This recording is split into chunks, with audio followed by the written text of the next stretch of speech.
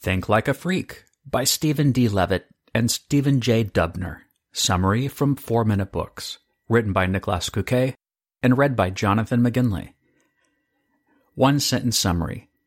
Think Like a Freak teaches you how to reject conventional wisdom as often as possible, ask the right questions about everything, and come up with your own statistically validated answers, instead of relying on other people's opinions or common sense.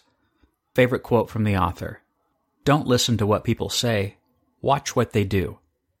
Almost 10 years after Freakonomics, Stephen D. Levitt and Stephen J. Dubner came up with Think Like a Freak. The original book was an expedition into the world of incentives, explaining how many of the most popular, sometimes global phenomena have a hidden cause we don't see at first sight. With this book, they dive deeper on how you can learn to think the way they did when they came up with the original book's material. Thinking Like a Freak is about seeing the world clearly as it truly is, not as most of humanity perceives it to be. Here are 3 lessons to teach you how to do just that. 1. If you want to be right, you have to be willing to be unpopular. 2. Observe how incentives drive human behavior in the real world to solve problems creatively. And 3. Conventional wisdom is often wrong, so letting go of it will make you happier. Want to be part of the Suicide Squad of thinkers? Of course you do. Let's get to work. Lesson 1. Would you rather be right or run after? Let's say I gave you a shot at winning soccer's FIFA World Cup. All you have to do is make a penalty kick and score. 1 kick, all or nothing. Would you rather score a goal in a lame way and win, or make a cool shot that fans love, but lose? You probably say, "Duh, Nick, of course I want to win." But the choice isn't always as obvious. Sometimes, being right requires you to break with all conventions, and that makes you unpopular.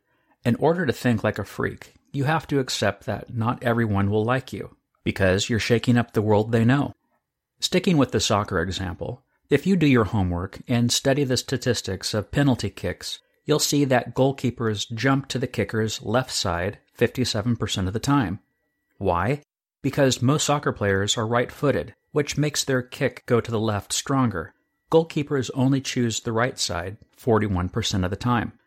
But if you add up those numbers, this reveals something even more interesting. 57% plus 41% equals 98%.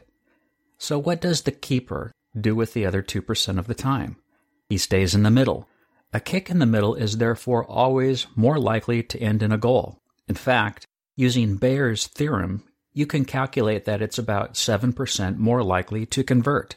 But a kick up the middle is one of the most boring, unsporting ways to make a penalty kick. It's not spectacular, breaks the conventions, and to some, feels like cheating. What's more, if it doesn't work, the goalkeeper will have caught the ball with 0 effect, and the shooter's fans will boo him. Being right often means being disliked, but which one would you rather be? A disliked winner or a favored loser? Lesson 2. To find better solutions to problems, observe how incentives actually impact human behavior in the real world. Psychologist and marketing professor Robert Cialdini, who wrote Influence, once did an interesting experiment. He wanted to find out what gets people to conserve energy at home, like electricity, water, heat, etc. Naturally, he started with a survey, asking people to rank a few factors by how much they thought they influenced their use of energy. The result? 1. Wanting to protect the environment. 2. Doing something that benefits society. 3. Saving money. And 4. Doing it simply because other people do it. Ah, that's nice, isn't it? A whole bunch of environmentally aware people who care about society. Actually, not so much. To find out how these answers fared in real life, Cialdini and his team went around neighborhoods in California from which they could track energy data, putting up 5 different posters, one for each stated reason and a neutral control poster.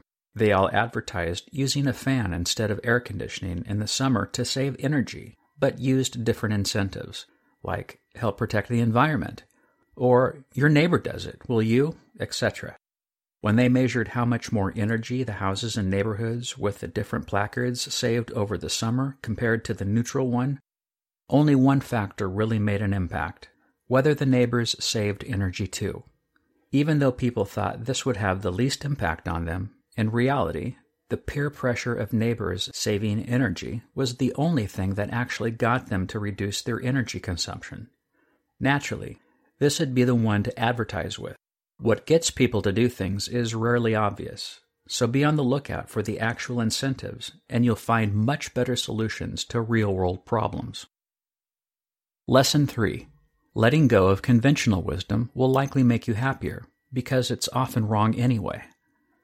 How many people do you know who live their lives by the book, doing everything conventional wisdom says, yet are profoundly unhappy? Now contrast that with how many people you know that seem to be doing nothing society dictates, but are almost annoyingly happy. Chances are, you know a lot more of the first kind than of the second, but that's a good indicator that you should at least think a lot about conventional wisdom before accepting it. The two Steves argue that in most cases, letting conventional wisdom go will make you happier. Take the mantra, "Winners never quit, and quitters never win," for example. This is horrible advice. In fact, the only thing that helps you win is quitting, as long as you're quitting strategically. But even when quitting is the obvious best choice, we often hesitate to do so, because there are plenty of biases preventing us from doing so, like 1. Social pressure. Quitting makes us seem weak. 2. Sunk costs. The more time, money, and energy we already invested, the harder it gets to throw in the towel. And 3. Opportunity cost. We constantly forget that doing one thing keeps us from doing another. The authors did a study getting people to flip a virtual coin to make important quitting decisions. The result? Quitting often left people happier, especially when it came to quitting their job and ending bad relationships. Think Like a Freak review. Totally ran out of space with this one, and for Freakonomics, I could have written way more lessons. Think Like a Freak is a great book, an absolute must-read. Who would I recommend the Think Like a Freak summary to? The 15-year-old soccer player with big aspirations, the 33-year-old housewife who thinks she's resistant to advertising, and anyone who feels pressure to keep doing something that's clearly not working.